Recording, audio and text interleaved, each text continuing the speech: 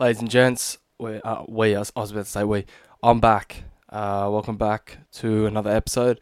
I thought I'd just jump on a quick one on this beautiful Sunday afternoon. It's about 36 degrees or something. I didn't really want to go out in the heat, did I? But I thought I'd just jump on a quick one. I want to discuss my early top 10 signings of 2024. I'm already a bit keen just to see how the new kind of talent pool goes, and there's obviously been talent moving in and around the competition this year.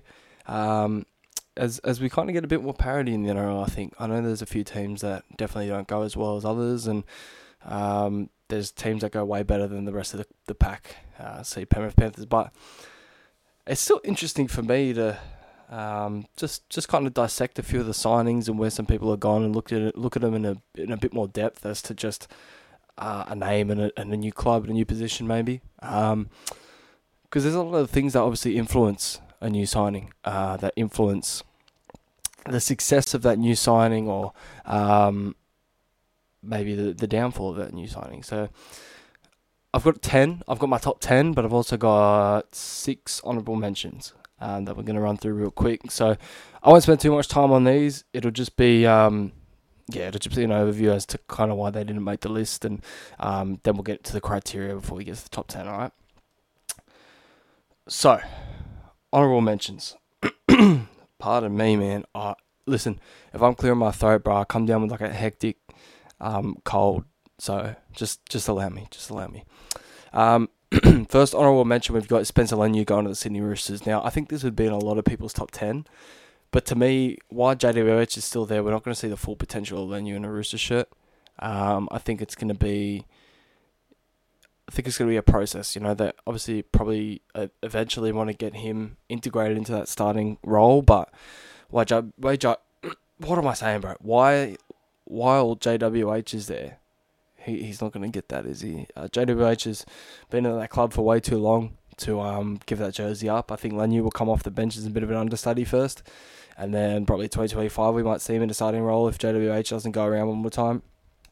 But potentially at the start of the year we could see Leniu starting, but I think they'll give it to Egan Butcher while JWH is out. But yeah, Leniu doesn't make the list just because I think they already have a solid amount of forwards. They gave him about 500 to 600k to come off the bench and play 30 minutes a game for this first year. So we can't really fully assess how successful this signing is until I think he gets that prominent role, and that's once JWH hangs the boots up. So for me, he didn't crack the top 10. Next, I got Kurt Capewell going to the New Zealand Warriors. Now, this is probably one that, again, people will probably have in the top 10 signings just based off the fact that it's Kurt Capewell and the Warriors were good last year, so it kind of looks like the rich get richer. But I don't think it's necessarily that good. I don't really understand the fit. Kurt Capewell's obviously played right edge before in his career at the Penrith Panthers. But he's played the last couple at the Bronx on the left. And to me, you got Jackson Ford, who's been so good, and I thought Niokore was wonderful last year. I thought they were both really good. So the Capewell thing, I understand Webster probably wants some experience, and obviously Webster would have crossed paths with Capewell at Penrith, I would assume. So yeah, maybe it's more like a culture shift, a bit of veteran leadership. I mean, I guess Tohu's getting older, so they probably want some reinforcement there too, but I don't know, man. It depends what they're chipping in, really. It depends how much they're paying him, but for me, I don't know. I feel like he could go really well or really bad. I don't think there's any in between. I almost feel like he's like a Ryan Hoffman, kind of when Ryan Hoffman went over to the Warriors from Melbourne. Just at the back of his career, he was pretty solid, but he wasn't anything special.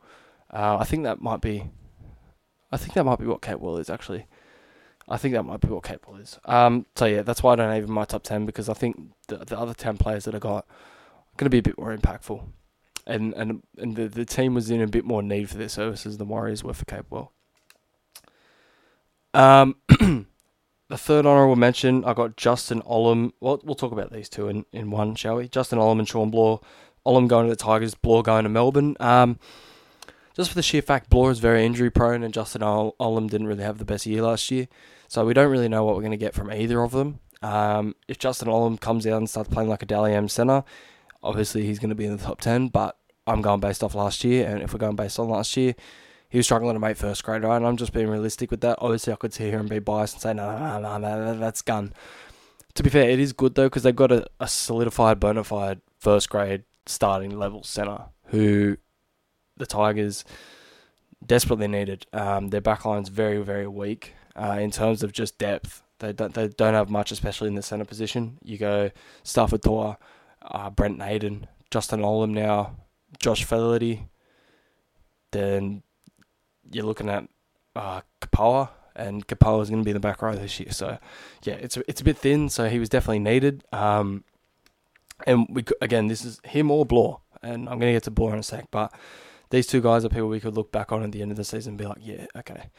Yeah, they were for sure in the top 10. So Shawn Blore, I think Melbourne desperately needed someone like him, especially kind of a bit younger too. I think they got a bit of a younger pack brewing over there. Again, Blore we won't really know until the end of the year. I think he's got a big opportunity under Bellamy, and I think he can explode in Melbourne. Now it's whether or not he can stay on the field, which is the big thought, the big kind of question mark hanging over this signing. But I really love it. It'd be on a cheap deal for someone who could turn into an Origin rep. So yeah, I really love it. And again, to not be in the top 10 doesn't mean you're not good. It just means Shawn Blore, I haven't seen him play enough first grade over the last couple of years to say he's a top 10 signing. Right? These other guys, I've seen a fair whack of it. You know what I'm saying? I've got Jack Coggett in Newcastle. Now, he probably was in the top 10 maybe at about round 15, but Newcastle started tearing up, man, and that was it. That was it. Tyson Gamble looks great, so I guess it's kind of just like, yeah, like where does he fit? Where does he fit? Because to me, you're probably paying him a good wicket, because would you rather be a backup half at Penrith or a backup half at Newcastle? Now, there's two arguments to that. Backup half at Penrith, you're in a better system, so you're developing better, and you get a chance over Origin to kind of prove yourself. But back up half at Newcastle, you've got your genuine competition to get that starting job every week. So, yeah, I do understand the move, but he probably signed there thinking he was going to be a solidified starter straight away, and Gamble's kind of breakout towards the end of the year, pardon my voice crack, has kind of thrown a spanner into the works there, I think. So that's why he didn't crack my top 10, just for the sheer fact that I think Newcastle have got two great halves there at the moment. Now, granted, Phoenix Crossland's become a 9. They've lost Kurt Mann, so they did need a backup half anyway. I just think there's cheaper ones on the market. So that's kind of what I'm looking at there as to why he didn't make my top 10. The last one I got, Harmselli to the Dragons. Now, he was almost one I actually threw into my top 10 because I think the Dragons are in desperate need of forwards with his capabilities. Blake Laurie obviously had a great year last year, but he can't do it all by himself. And I think Harmselli is going to be there to help him out. Now, I thought Harmselli was an X-Factor kind of player at this house. I felt they really missed his presence when he wasn't there. And especially with the injury-riddled season last year, it was a bit up and down for Harmselli last year, but South definitely missed him. He's a great offloader of the footy, busts a bunch of tackles, an absolute meter eater. He's got a huge motor too. I think with a big role, he can be really successful in the Dragons under Flano. Flano's got the best out of some forwards of his kind of type and body shape before, so yeah, I think he's a really underrated one. He wouldn't have been on too much. I reckon 400k they might have got him for, so I think that's a really good signing. He's been at the Dragons previously, so he knows the club. The more I talk about it, the more I almost think he is top 10, but I'm going to leave it out for now just because, again, the 10 names I've got here are probably a little bit more high profile than him. I was also thinking about Aiden Caesar to the Tigers, but he didn't have the most impressive years over in the Super League, and there's no guarantee that he's going to start. So, yeah, I just left him off. But I do think he could potentially be an honourable mention, but I didn't want to sit here and talk about honourable mentions for the whole podcast, and we're 10 minutes in. That's all I've been doing so far. You know what I'm saying? All right. Next up, we're gonna head into the criteria, but before I do that, I'm gonna take a quick break, hydrate myself, and I'll be right back. All right, we're back. Sorry about that. I just had to attend to a couple things, business and that. Don't worry about it. So the criteria, as I mentioned. So there's just 4 things that fit into my criteria, right? And the weighting is 25% each. So if you are the best at something and someone's the worst, you get how weighting works, right? Yeah. So if someone's the best at everything, they're going to be number 1. If someone's like 1, 2, 3, 1, they're probably going to be first. You know what I'm saying? It just depends on the points. So my criteria. The first criteria you got to meet is team fit. Do you fit what the team needs? So some of these guys on my honourable mentions, obviously they fit what their team needs, right? They fit what their team needs, of course, but do they fit it better than the other guys? I don't think so. Team need. Do you need this player, or have you just signed them? So there's a difference between team need and team fit. So does this player fit your system, right? Does this player fit your system, and how much do you need them? So they can fit your system, but you may not need them. We're going to get into a player that is 100% that, and then you'll kind of understand the category a little bit more. Then I've got the quality of player. So obviously you've got a rep level player, first grade player, reserve grade player. There's all different levels of players, whether you're a star or whether you're a role player. There's all different ways to define the level of a player. And obviously that comes into consideration because we got people like Stephen Crichton and Herbie Farnworth who are in this list. They're a better quality player than a Sean Bloor, right? So they're obviously going to get a head start. And then we've got the money, the salary. How much are you paying this player? Are you paying them according to their value? Have you had to pay overs? What type of bread are you paying them? Okay, cool. All right, so we're gonna move into the top 10. And the first player in my top 10 is number 10, Keenan Palasia to the Gold Coast Titans. Now, I think by the end of the season, this he could definitely be way higher than this. But right now, my thought process is, of course, he's a great quality player. He showed that off the bench for Brisbane, right? He'd be on a good coin in the Titans' eyes because they would have got him for a cheap deal. But my only thing is he necessarily what they needed? Now, I think you can never have too many big middles like him, and he's so young. I think he fits their timeline perfectly. But they also do have a lot of forwards. But I think they are one injury away from being very slim. So I think he's a brilliant signing. I just think he didn't have a really big role for the Broncos last year, and I think it's going to take him a while to kind of get adjusted. He's going to be one of the most heavily relied on forwards in this pack for the Titans. So for me, Palasia, it's a great situation for him. Obviously, he would have come up with David Fifita probably, and they have so many young forwards that he's just going to fit that to a T. Obviously, Fifita, Tino, you can throw Fermor in there. You can throw the other Fasul Malawi in there, Isaac. You can throw Kles Haas in there. They have a nice little young pack. And Fodawaker, of course. How could I forget Big Mo? So they have quite a nice pack going forward. I think he adds a lot of depth to that. I think he adds a lot of spark to that. I think overall he will have an amazing year. So I'm happy to eat my words after this. I'm just not too sure what his role is. I think it's a little bit undefined. Is he going to play lock? Is he going to play middle? Is he going to come off the bench and play a little stint? Are they going to start Tino in the front row and then go like Aaron Clark at 13 or something? Personally, I would go Tino at 13 with Keenan in the front row. But what do I know? I just sit here and just talk. So yeah, I mean, I think the quality of player kind of comes in there because I think the 9 players I got ahead of him are a higher quality player. Some quite obvious than Palasia, but I think by the end of this year, I think he could be in a lot different spot. So could a few players on this list, but I think some of them are kind of cemented into which range they'll be. He was one I found really hard to rank because I think he fits all the criteria to a T.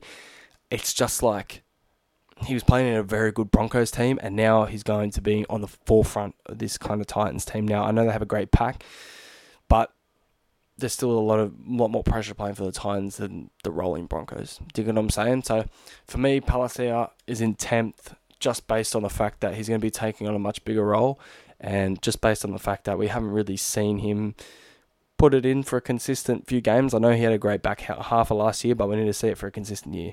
Do you get what I'm saying? So for me, Palasia comes in there at 10. Moving on to number 9, we've got Bud Sullivan to the West Tigers.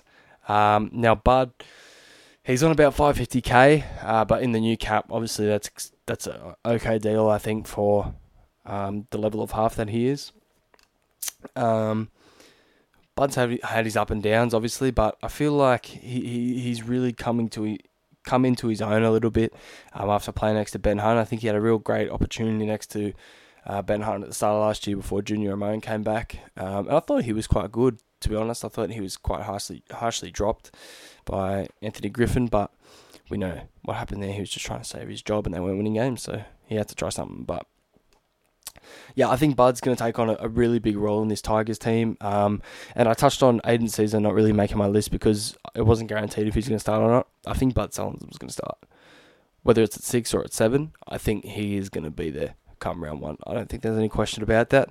I think the battle is more between Caesar and Latu. I think Caesar will end up winning. But for me, he's starting. He's locked into that position. And I think there's so much potential that he hasn't even touched yet that can really be unlocked under Benji Marshall. And I just think it's a great opportunity for him to go over to the Tigers and lead his own team around. Obviously, I think the quality of player, I think he's on a similar level to Palacia. A lot of people won't agree with that, but I've seen a lot of flashes from Bud Sullivan which show me that he is. Good money, team need and team fit is kind of where he took it there.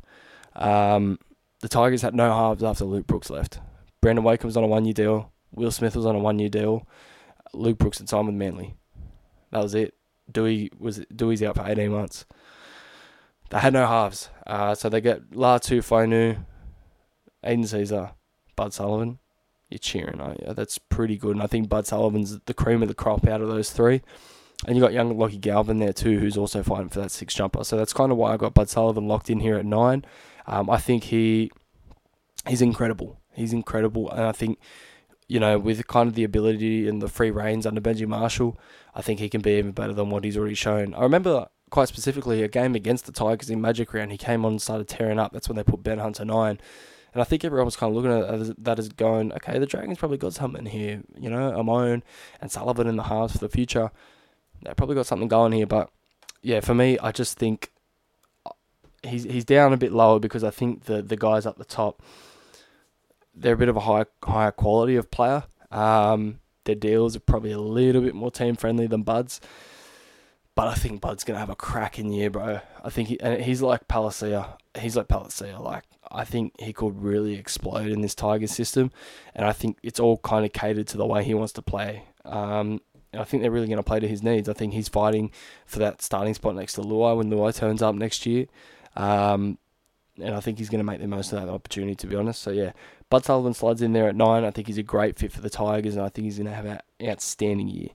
Moving on to number 8, it's Josh Curran from the Warriors to the Bulldogs. The Bulldogs have absolutely no middle forwards, and I think listening to Bloke in a Bar podcast the other day, Josh Curran was like, I went to market as a 13. That's where I want to play.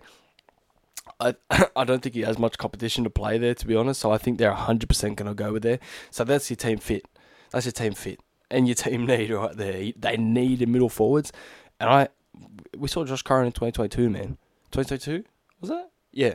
Where he was like, first couple of rounds, people talking about him, as an origin bolter.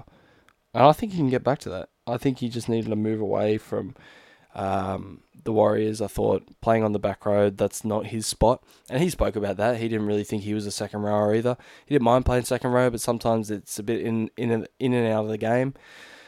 I think he's a crack and lock, and he can go for 80. I think he's a big culture player too for Soriano, which is why I really like him going to the Bulldogs. Quality of player, as I said, he's had moments where people have been shouting him for Origin. There's no doubt about the level Josh Curran can play at. He obviously had a few off-field issues last year too, so I think that kind of impacted his form, especially at the start of the year. And on the coin, I'm not sure what coin he's getting, but you can't assume it's 2 overs, right? It's got to be probably 500, 600. And I don't think that's too bad for a player like Josh Curran. Like, he's on the young too, coming back home to Sydney. I think he's got a lot of untapped potential as well that Serrano can tap into. It's just really about controlling his consistency, really. I think if he can stay consistent, his goal is to get back into Origin talks. I don't see a reason why he can't be there. I don't see a reason why he can't get himself back into Origin talks. I think the people like Burton, kick out, I think they'll allow him to thrive. He wants to play as a little bit of a ball-playing lock, so that fits perfectly into the new NRL scheme. And I think that's yeah, I think this is a really good move for Curran and for his career. I think it's a great possibility for him to. I think this is the best place for him to go to get himself back into Origin conversation. So, yeah, I really, really like it. Really like it for Curran. And I just think, the Bulldogs, I know they come under a lot of scrutiny, right, about some of their recruitment and just recruiting random players and whoever's, being released by their club, that's who they recruit. But I think this one's a really smart one from Gus. I'll give him a lot of credit for this one. I think this is a really, really smart move.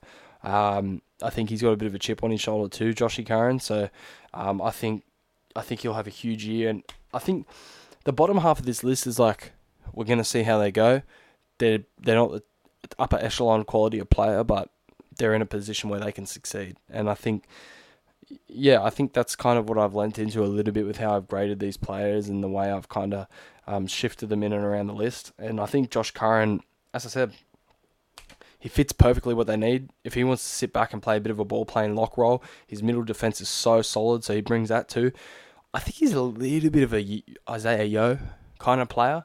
Very agile, very happy to move the ball and get creative with the ball. We saw that when he was at lock and at second row, and he's a great line runner. I see a lot of qualities about the top tier locks in Josh Curran. It makes me really excited for the year he's going to have at the Bulldogs. Next up, we're moving in to number 7, Jake Averillo to the Dolphins. Now, I almost put Josh Curran above Jake Averillo, but I think Jake Averillo as a player is just...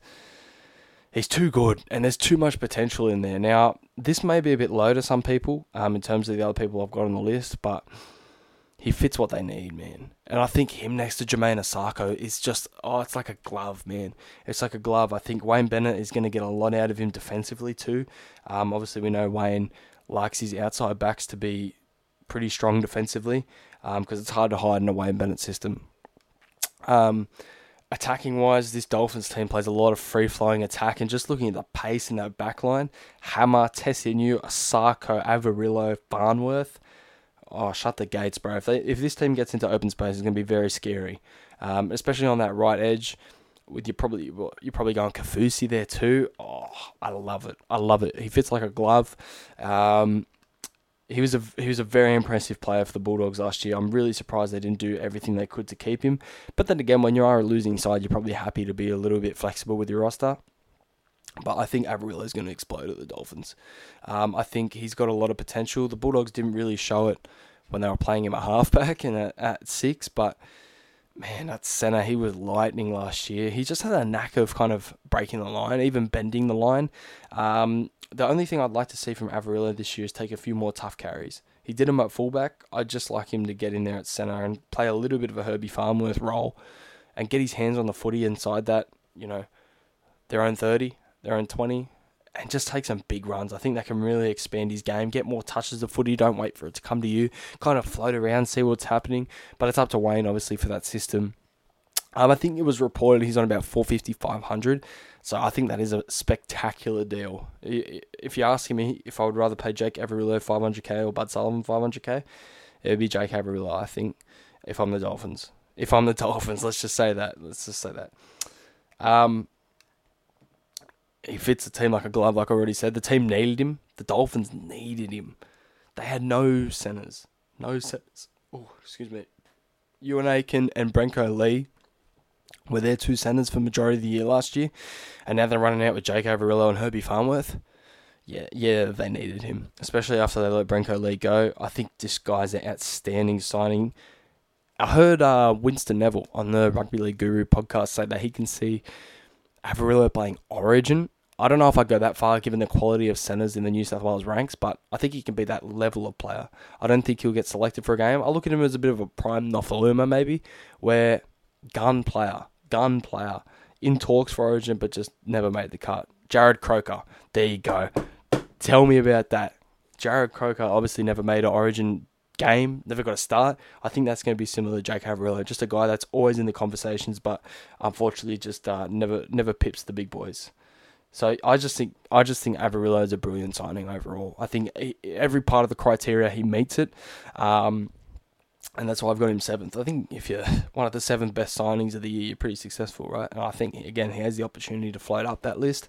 But yeah, I think him under Wayne, it's a very scary prospect. It's a very scary prospect, and I think that's why I like the signing so much too, because I feel like Wayne Bennett is probably a coach that can get the most out of him. I know it's pretty easy to flick Wayne Bennett and just be like, yeah, he'll get the best out of him. But Jake Averillo is someone who needs to work on his defense and the toughness of his game. And I'm not saying that it's poor, because I don't think it's poor at all. But if those two things can improve, his all-round game is just nuts. You add that in with the attacking flair and kind of the dare if you do mindset, where he's gonna be like, I'm gonna push that past, I'm gonna throw that dummy, I'm gonna try things on this edge. I'm not just gonna be this simplified player who just is so structured. Like he's a very feel of the game kind of player. He has a great feel for the game. You know, he knows when to attack, he knows when to not push the pass. He makes the right decisions 99% of the time. And I think Wayne can get that up to 100. And then I think we're looking at a very, very scary player. So Jake Averillo is at 7 for me in this list. I think this next guy is going to be a little bit controversial. I think some people are going to kind of look at it and go, what, you have him over Averillo? But number 6, I got Luke Brooks. Now, I know people are going to be like, Luke Brooks, he's a meme. Nah, he's a good football player, man. He's been stuck in a pretty poor system, unfortunately, and I think that's partly his fault, partly not. But he's good, man. He is good, and I think a lot of people are going to see that this year. He has no pressure on him, really, apart from the fact he's Luke Brooks. That's the only pressure he's got on him this year. I think he's coming into a team which loves to attack, which is Luke Brooks' mindset. He's very quick, a very shifty half who is willing to try his hand. And I know you didn't really see that with the Tigers, but that's because every week he was in the headlines. Every single week he was in the headlines, man. And I could imagine as a player being in the headlines like that every single week, non-stop. It would take it out of you, obviously. And he just, I think he's just got so much more to give, Luke Brooks. I think playing next to DCE will mean he can just kind of play his own game. He doesn't have to worry about marching the team around the park. He'll only really have to worry about that come Origin time, but that's 3 games a year, and they probably got to buy for one of them, so you're probably all right. I just think he really fits like a glove in this Manly team, and they needed him. The Josh Schuster experiment just didn't work. Hence why he's moved to the back row. Now, that's kind of why I got Luke Brooks a bit lower, because I think if you're looking at the player, like the talent level of Luke Brooks, plus the fit with Manly, I think it could also be almost be a top 4 or 5 signing of the year. But the reason I got him here is because I think that Schuster, Luke Brooks' edge defensively is going to be a little bit sketchy to start with. Now, they may be able to get it right, but Luke Brooks is notoriously not the best defender. I think he's actually a little bit underrated as a one-on-one defender. He's made some big tackles in a Tigers team that was getting peppered on their line quite often. But next to Josh Schuster, who isn't, again, the greatest defender, I'm not sure how that's going to work. I really like Ben Trbojevic on that edge. He runs a great line, and I remember watching Luke Brooks with Luke Garner. And Luke Garner used to score a ton of tries off Luke Brooks. And obviously he didn't use Papali'i the greatest last year, but Luke Garner, a great hole runner. Papali'i, that's not really his game. He's more of a bulldozer. I think Burbo, he runs a good line. I think he could be the partner for Luke Brooks. I think just because you give Josh Schuster this contract doesn't mean that he has to be there. You know, you got to reward the players that are busting it every single week.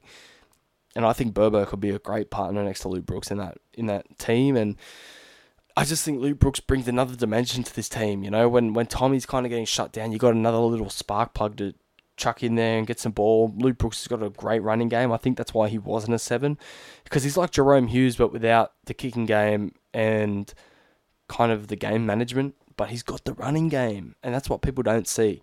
There was a couple games last year against Canberra. Of course, against the Cowboys, where they won 66-18, but he was incredible in both of those games.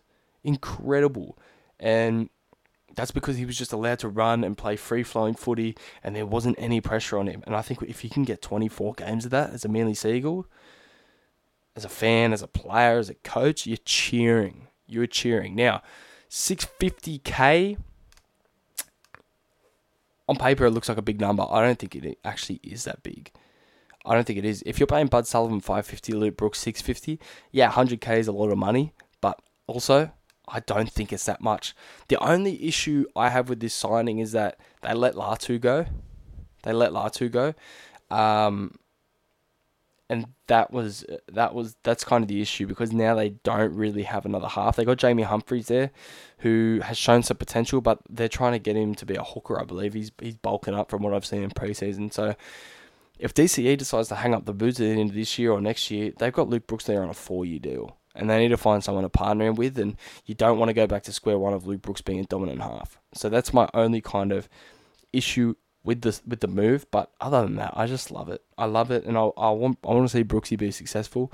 I think some of the scrutiny he came under was so unfair; it wasn't even funny. So for me, he's in a position now to succeed. Whether Seabold can get the best out of him, I'm not sure. Now he's one that could drop. Because I don't know, Manly, I feel like they sign players and you're like, bro, that's a cracking signing for Manly, and then they just don't pan out. Marty Tapau is kind of the prime example of that. He came from the Tigers and you're like, bro, this guy's going to be sick. DCE, Tommy, Marty. And he just never really lived up to it. Same as Josh Aloiai. And they're just some kind of ones I can flick off the top of my head. Now, they are not halves, but then again, that's their marquee signings, and Luke Brooks is one of them. I think they just got to be very patient with him. It's going to take him a while. Obviously, he's stepping into a brand new situation, but I think he's got a real opportunity to explode this year. He's only 28, 29 years old. He's still got a good 4-5 years of footy in him, especially what we're seeing in the modern game with the halves kind of aging like fine wine. They just get better and better every single year, even past 32. So I think Brooksy's got a real opportunity for a fresh start, and I think he really deserves it. And I think he's going to prove a lot of people wrong this year. And that does it for my bottom 5. Sorry, my 6 to 10. We're moving into the top 5 now. Now, if you guys are listening quite intently, kind of taking notes, you're going to understand that there are 5 names that still stick out here that I haven't mentioned. And that's probably the biggest 5 players that have moved around. And now I think it's interesting the kind of order I put them in. I don't think a lot of people would apply the same criteria as me when it comes to these 5 players, but let's just jump straight in, shall we? Number 5, I've got Dominic Young to the Sydney Roosters. I think a lot of people would have him higher than this, to be honest.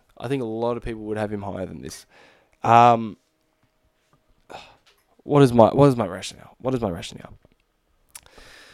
The Roosters needed Dom Young. Let's be real. They needed Dom Young. They needed Dom Young. Okay. Swali'i is going to rugby. Tupou's coming to the end of his career. They needed Dom Young, right? So he does fit their team. I'm talking 2024. I'm not talking the rest of his career at the Roosters. I'm talking 2024. And for me, Dom Young, I think is the 5th best signing. I don't like Joseph Swali'i to centre. I think arguably Swali'i is a better winger than Dom Young when he's on that right wing.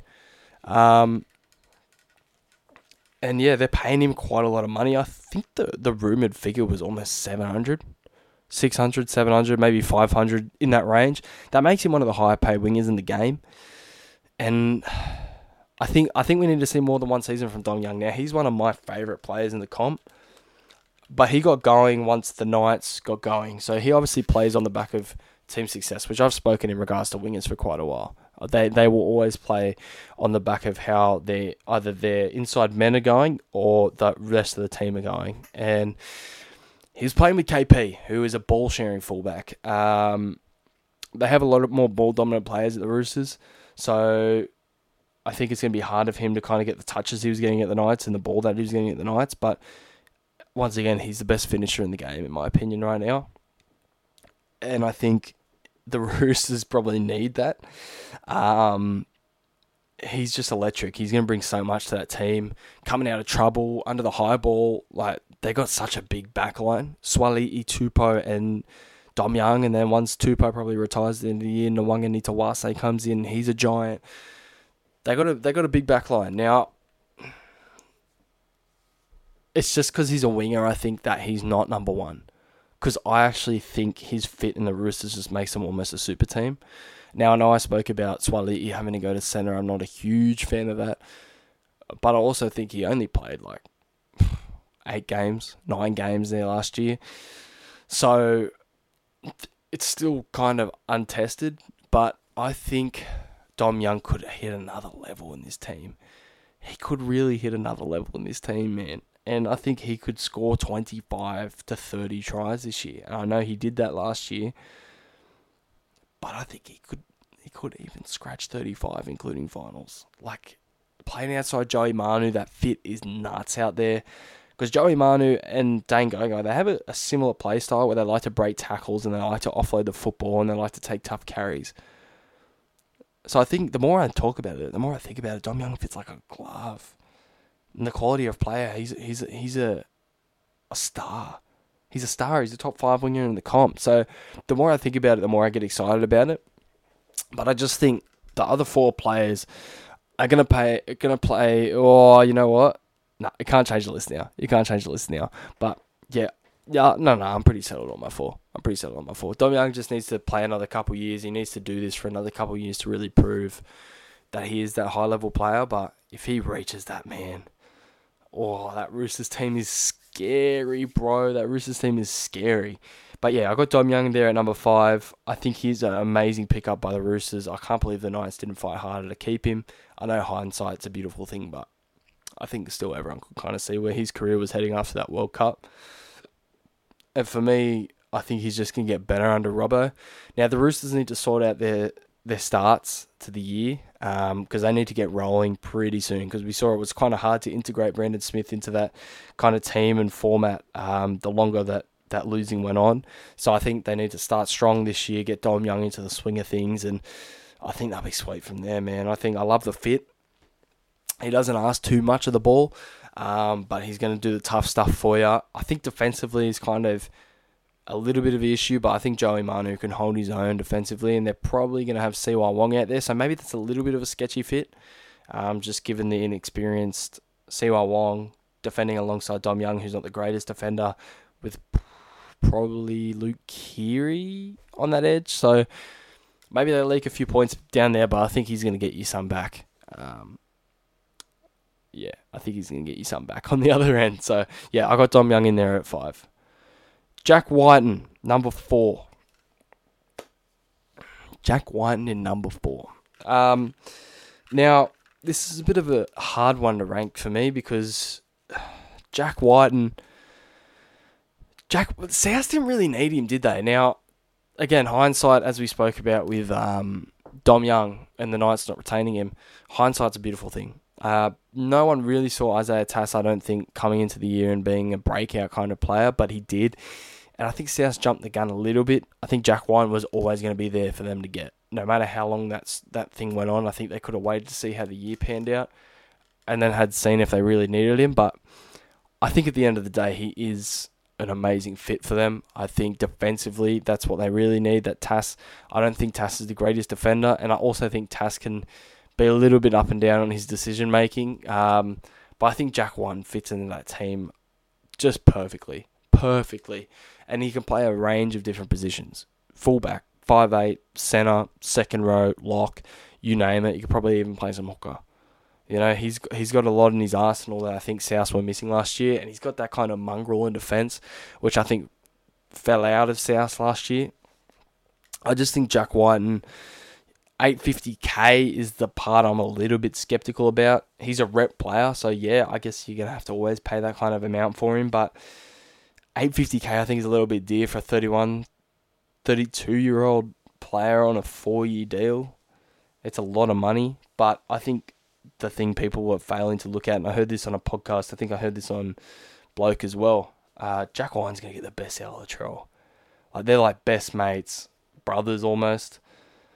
I think they're going to smash it. I think they both got a chip on their shoulder. Obviously, Jack Whiten copped a bit of flack for going and getting out of Canberra. I would have too, because I don't think they're going to have the best year this year.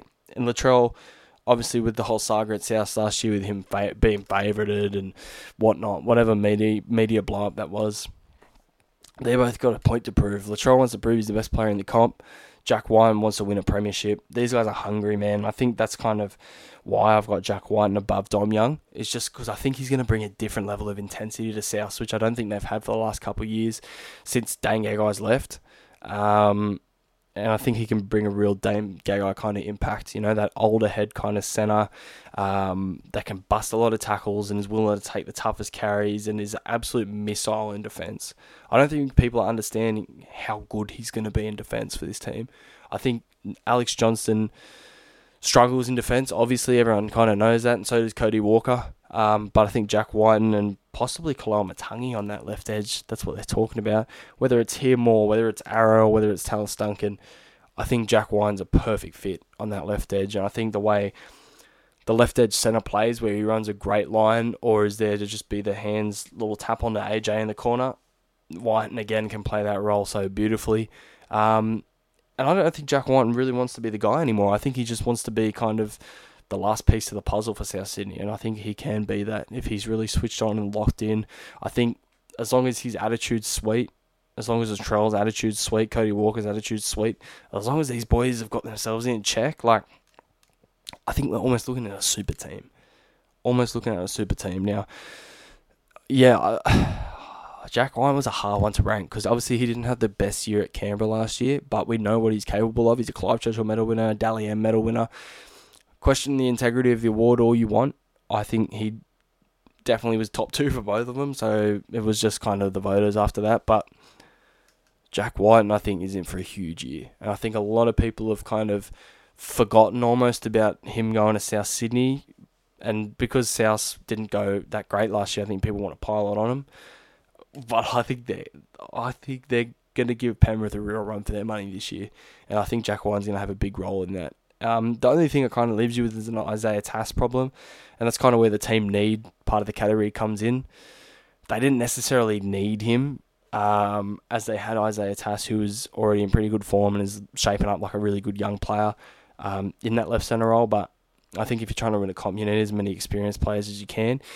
And with the potential to move into a 6 role with Cody Walker and a 7 if they don't like what Lachlan Ilias or Dean Hawkins are giving them, there's that possibility too, and that's where Tass kind of comes back into the team. So I think Jack White just gives you a lot more things to throw at teams, and it kind of allows you to open up another dimension in the game for him to not so much take over, but to really make his mark defensively.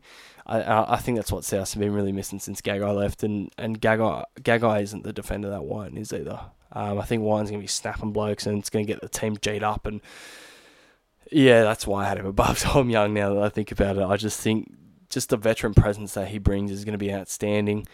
It's going to make a real impact on South. So for me, I really like the signing of Jack White into the Bunnies, and I think he's going to bring them a bit of a different look as to what they've had in the last couple of years, and I think he just gives them a bit more solidarity and a bit more assurance, whatever you want to say, on that left edge. Going to take a little quick one last break, and then we're going to jump into our top 3. All right, top three time. This has been a bit of a longer pod just by myself, hey? So if he's still listening, I really appreciate that, for sure, because I can't listen to myself talk for this long. Number three. This one might take some people by surprise. I got Tom Flegler to the Dolphins at number 3. They say at number 3. What? Number 3? Yeah, number 3. Tom Flegler was the third best forward at the Broncos last year, behind Pat Carrigan and Payne Haas, who I think are top 10 players in the competition. Starting front row for Queensland. Oh yes, was he eventually? Maybe. I think he was. I remember he was named to start there. I can't remember if Billy brought him off the bench though, because I know that was a big conversation. But Tommy Flegler, I think the Dolphins pack is aging, especially in the front row, and like the core of Tom Gilbert, Tom Flegler, Canelli Lemuelu, they've got some dogs in there, bro. Some dogs. Last year, Jared Wallace was outstanding. They still got Jesse Bromwich there, but he's getting older. Mark Nichols, he's getting older.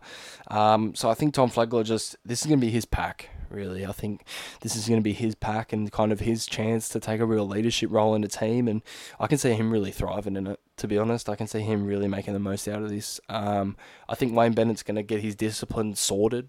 I just think he's going to blow up. I think he's going to get like 60 minutes a game in the grand final. You saw what he's capable of in big games. Like, he steps up to the occasion. He's aggressive. He's one of the top offloaders in the entire competition as well. So I think that's why I really like this signing, because he's going to move the ball really well, and that allows Hammer and Avarillo and Herbie and all these guys to get into space. And he's willing to do the tough stuff. There's some front rowers who won't really rip in like that every single game, but every single minute that Flegler's on the field, he's going to give 110% no matter what he's doing. He gets really quick play the balls at some points. He's very quick in finding his front. And I just really want to see what he can do outside of the shadow of Payne Haas and Paddy Carrigan. Now, it was reported he's on $800,000 a year, which I feel is a lot of money. But I just saw what the Warriors offered Hamlin Welle, and that was $733 per year is kind of what they were in the ballpark of that, because I think they said 2.2 mil for 3 years or something. But I think it would be more front loaded. But I think Flegler is worth more than I think Flegler covers at 77k compared to Hamlin Welle. He's about 24, 25 years old, Flegler. And I think he's going to be a Queensland for many years to come. And I just think him having the opportunity to play, such a pivotal role in this Dolphins pack, especially building off the year he had last year, I think he's gone under the radar a lot in terms of other people. I think the Broncos are going to desperately miss him too. Obviously, the money is a little bit overs, I think, still for a front rower. I probably wouldn't be paying 800k for a front rower. But AFB is getting, 1.1 from the Sharks or something like that, 950. So I think 800k is almost fair for Flegler. It's a little bit over, but 800. But that's the new market. So I don't think 800k is too bad. Team fits like a glove. Exactly what a Wayne Bennett player needs. Obviously, Wayne Bennett goes out and he searches for the qualities in between each forward. Hard worker, lots of effort, discipline. He's refining that. And very close to the line, he is great. I think JMK is going to thrive off having Flegler there. You saw how he was setting up Wallace last year. This guy Wallace scored like 6 or 7 tries last year or something like ridiculous. I think Flegler could be way better than that. Close to the line, Flegler he's a bulldozer. You saw that in the grand final with the try that he scored just before half time. Yeah. He did score. He did score, right? Because there was a whole controversy. Please tell me he scored. I hope I really didn't mess that up. Hold up. But yeah, I'm gonna just decide that Flegler scored. Let me just double check that, man, because bro, I don't want to.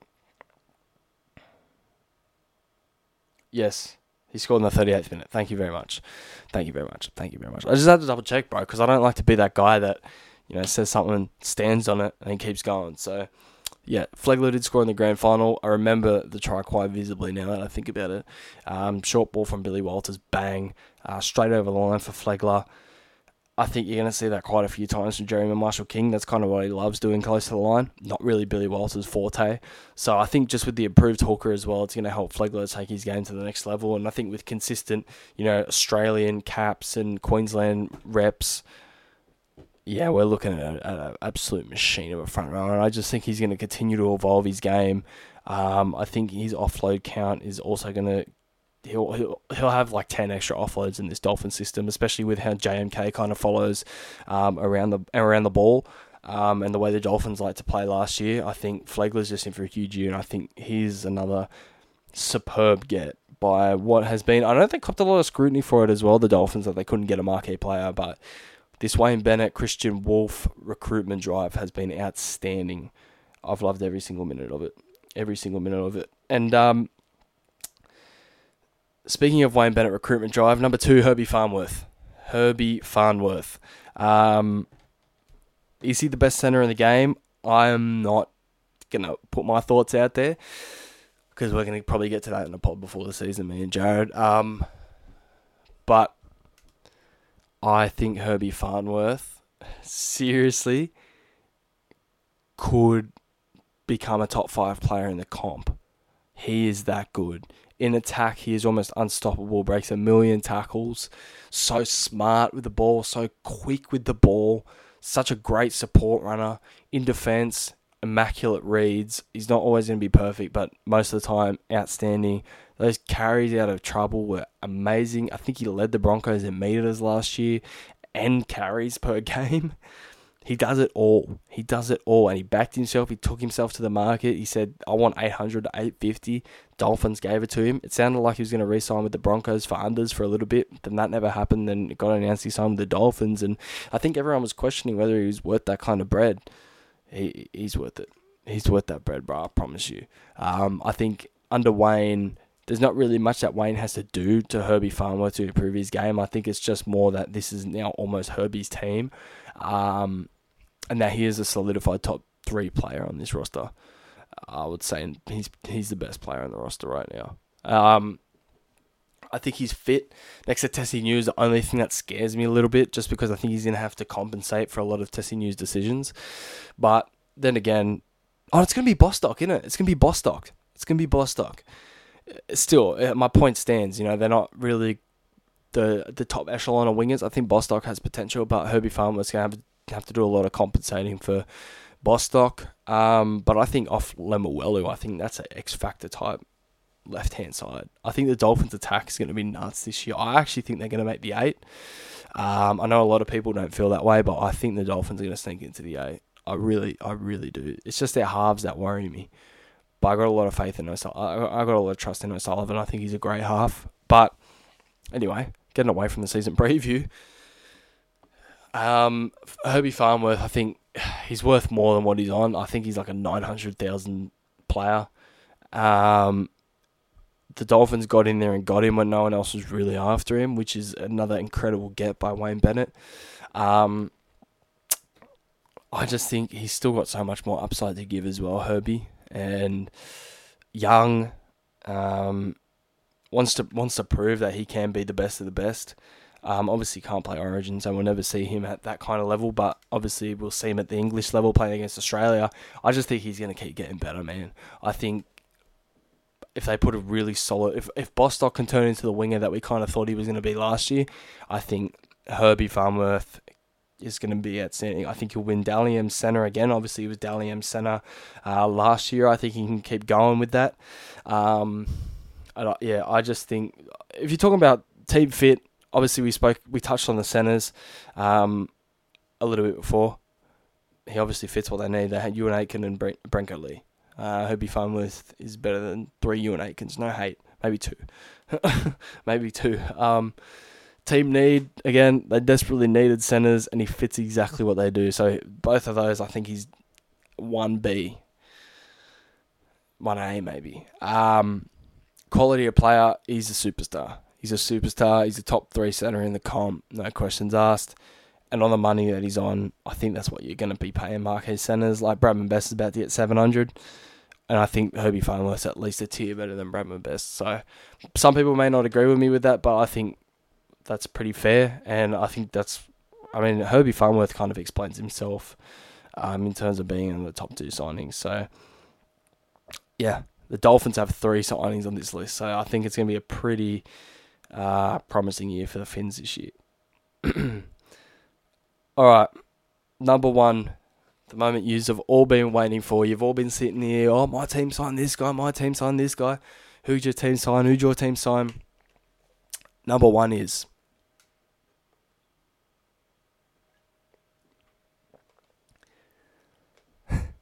Stephen Crichton. Stephen Crichton. Okay, you got me. It's Stephen Crichton.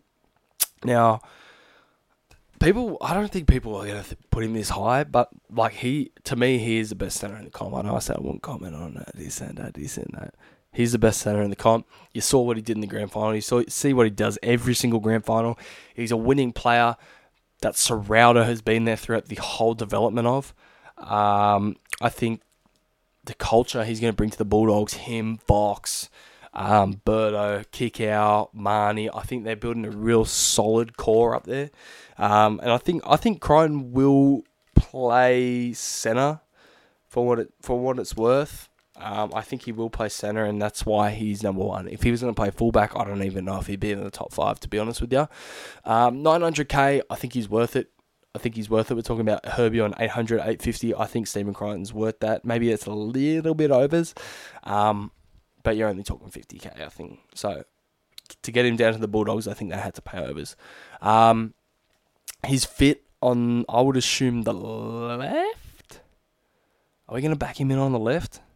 I'll back him in on the left, I think, because I think Bronson's going to be on the right. Him or Tracy. So I'm gonna back Crichton in on the left, next to Kikau and Kiraz. I think that is a dynamite left edge. And I know the Bulldogs left edge hype was getting so much last year because it was going to be Fox, and it was going to be... Oh no, Kiraz is on the right, bro. I'm talking about Crichton's next to Fox. Wait.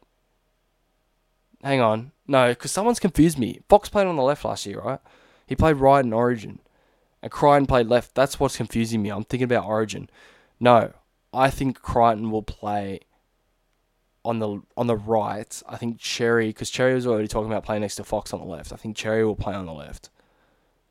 Yeah. Take back everything I said.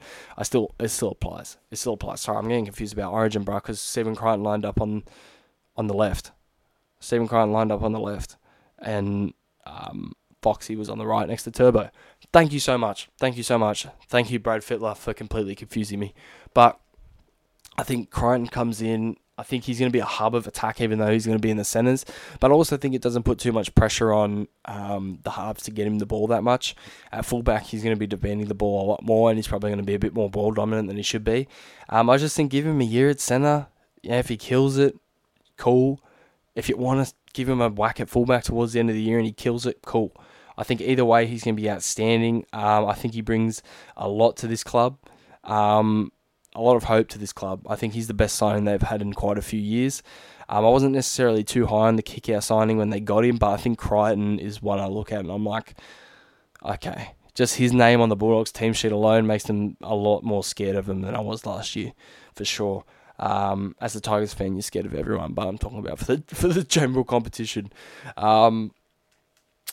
Yeah, Stephen Crichton, number one for me. Quality of player, I think he's the best centre in the comp. I think he's a top 10 player in the competition. Yeah, I'm happy to stand on that. And I just think this year he could take it to another level with this kind of bit in his team. I understand Burton's is kind of the sixth, the face. Crichton's better than Burton. I also saw some people suggesting Burton and Crichton to be the centres. No way, bro. Are you dumb? As if they would do that. Who are they going to play in the halves then? Drew Hutchison and Toby Sexton?